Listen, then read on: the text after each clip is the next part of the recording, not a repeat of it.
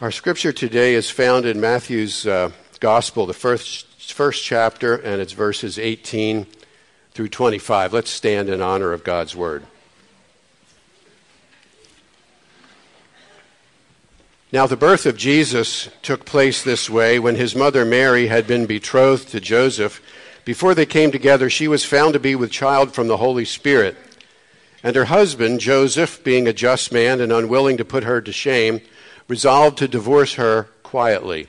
But as he considered these things, behold, an angel of the Lord appeared to him in a dream, saying, Joseph, son of David, do not fear to take Mary as your wife, for that which is conceived in her is from the Holy Spirit. She will bear a son, and you shall call his name Jesus, for he will save his people from their sins.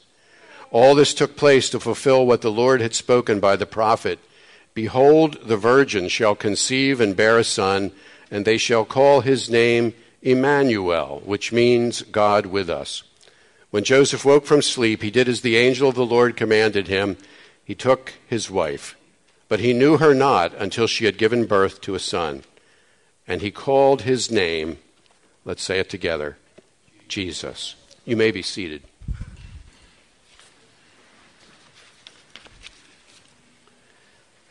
When I first heard the song on the radio back in the mid-90s, it drew me in. It was a song that was sung by Joan Osborne. And see if you remember the lyrics. If God had a name, what would it be? And what would you call it to his face? If you were faced with him in all of his glory, what would you ask if you had just one question? And you know, those lyrics really got my attention. And I'm the kind of person that can often find God in unexpected places. So I listened more closely, more intently. And then came the more familiar lyrics that you may recognize if you haven't already recognized the ones that I've shared with you. What if God was one of us, just a slob, like one of us? And you know, at first I felt it was almost sacrilegious. I was offended, I have to admit, initially. And then it clicked. I got the fact that the lyrics were supposed to be wishful thinking. What if God could become ordinary, an average Joe, just like us? 2,700 years ago, roughly, a prophet of God allowed some wishful thinking of his own. In Isaiah 64, we read, "Oh, that you would rend the heavens and come down." Rend the heavens. Isaiah's language speaks of division, of a separation, thinking that God was distant, that he was removed.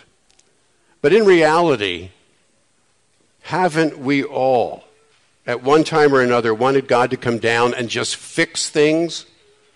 Just come into our midst and in some way make things all right and set things straight. And Isaiah goes on to talk about circumstances that are anything but ordinary. Mountains quaking and nations trembling. But how did the Son of God, the baby that he foretold, actually come? Like one of us. But the only thing that was quaking were the shepherds. Remember the lyrics in Silent Night. Shepherds quake at the sight, right, of the angelic beings bursting onto that desolate hillside. And trembling, what was trembling? It was God himself. God himself that trembled in a susceptible human form, chilled by the night air, trembled. In times past, God had worked through kings and judges and prophets and patriarchs and priests, but now something different was happening. God was to become flesh and blood. The gospel writer, as I said earlier, writes, "The Word became flesh and made his dwelling among us." Imagine the creator of the vast and ever-expanding universe, the infinite God, the King of kings, the Lord of lords, confining himself to a woman's womb for 9 months. Think about that. And he did it willingly. And upon being born in what was most likely a cave, sharing a stone livestock trough for a bed. You know, even though this was 2,000 years ago, these were primitive times, such conditions for a newborn baby would have still been unacceptable. And ponder this, the all-knowing, omnipotent God sitting on Mary's lap to learn how to read and write. You know, this has to have been a divine plan. You can't make this up. He became one of us. And I guess we could say a slob, like one of us. Because, you know, Jesus sweat. He got dirty. He had to take a bath. He got hungry. He got tired. And when he was cut, he bled. Why did he do it? God didn't need to find out what it was like to walk in our shoes. He didn't come because he needed us as friends. He didn't come so that he could be more accessible to us. And, you know, in fact, the opposite was true. By limiting himself to human form, Jesus could only be in one place at a time. No, God came to be a servant.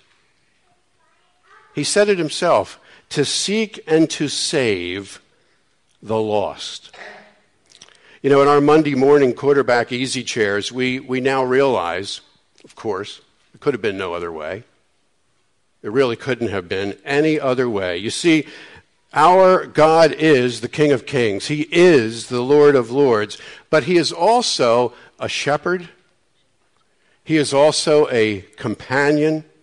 He is also a friend. And he calls us to worship him in his holy majesty, but he also beckons us to come close to him and rest in his presence.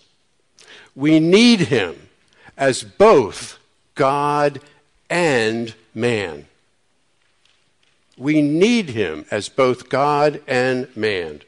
Only becoming flesh and blood on that first Christmas could fulfill our neediness.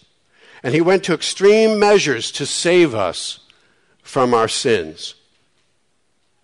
So then why don't we trust him to graciously give us all that we need? It was the angel in a dream who reminded Joseph of the Old Testament prophecy from Isaiah. All this took place to fulfill what the Lord had spoken by the prophet. Behold, the virgin shall conceive and bear a son, and they shall call his name Emmanuel, which means God with us. Emmanuel, God with us. You know, there are 3 different ways you can say that, probably 4 different ways. God with us. God with us. And God with us. And then there's God with us.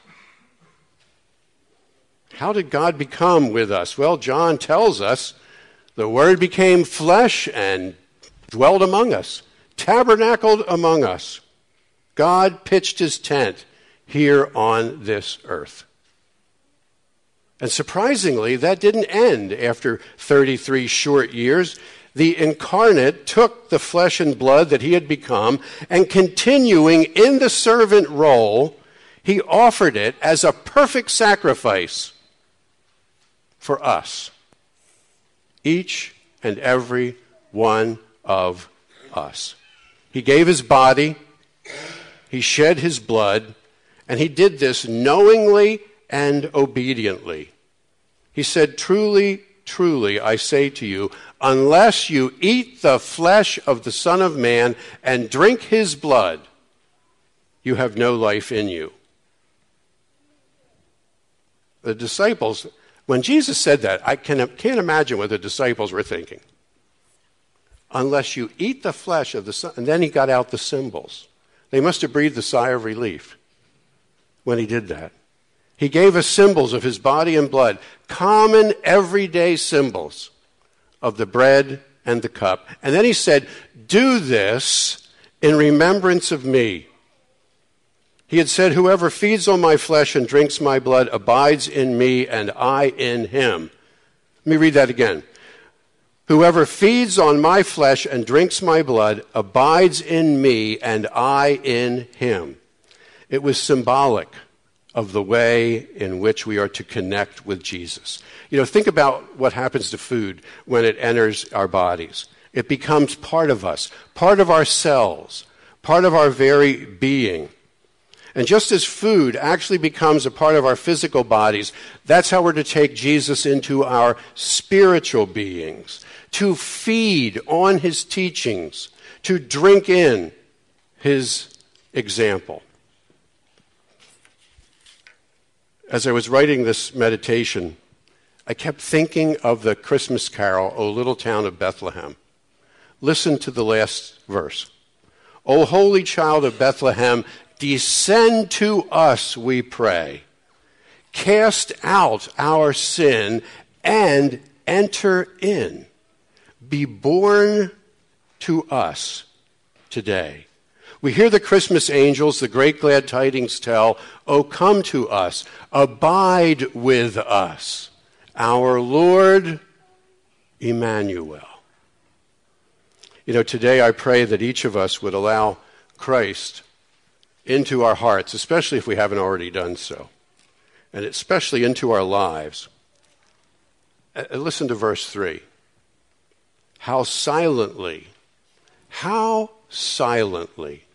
the wondrous gift is given, so God imparts to human hearts the blessings of his heaven. No ear may hear his coming, but in this world of sin, where meek souls will receive him still, the dear Christ enters in. You know, even if you have accepted Jesus as your Lord and Savior, now allow him, through his Spirit, to pitch his tent in your life, to take up residence in your life, to be with you every single step of the way.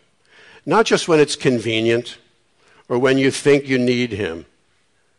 You see, because when we do that, when he lives in us, when we allow God's Holy Spirit to reside within us, he speaks to us. He guides us. He directs us. He may even convict us or chastise us when necessary.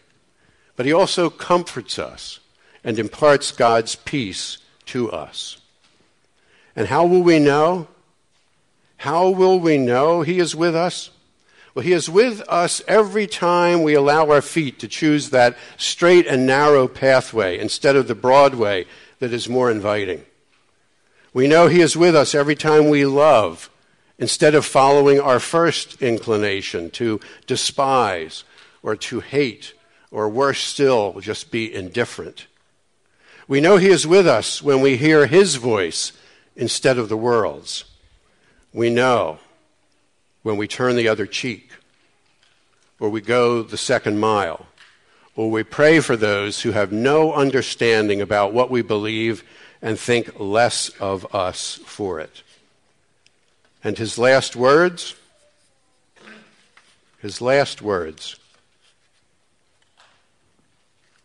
they relate to Emmanuel, God with us. Jesus' last words, do you remember what they were? Behold, I am with you. Behold, I am with you always to the end of the age. Let us pray.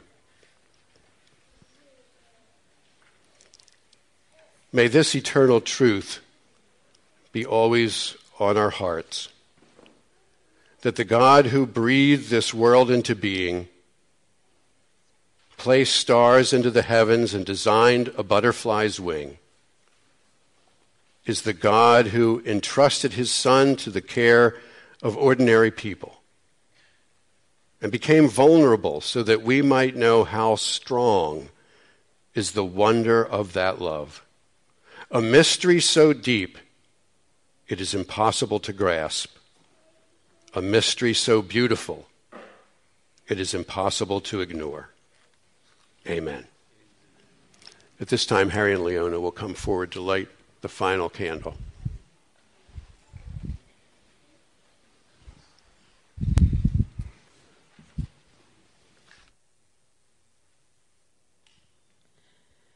The white candle reminds us that Jesus is the spotless Lamb of God, sent to wash away our sins.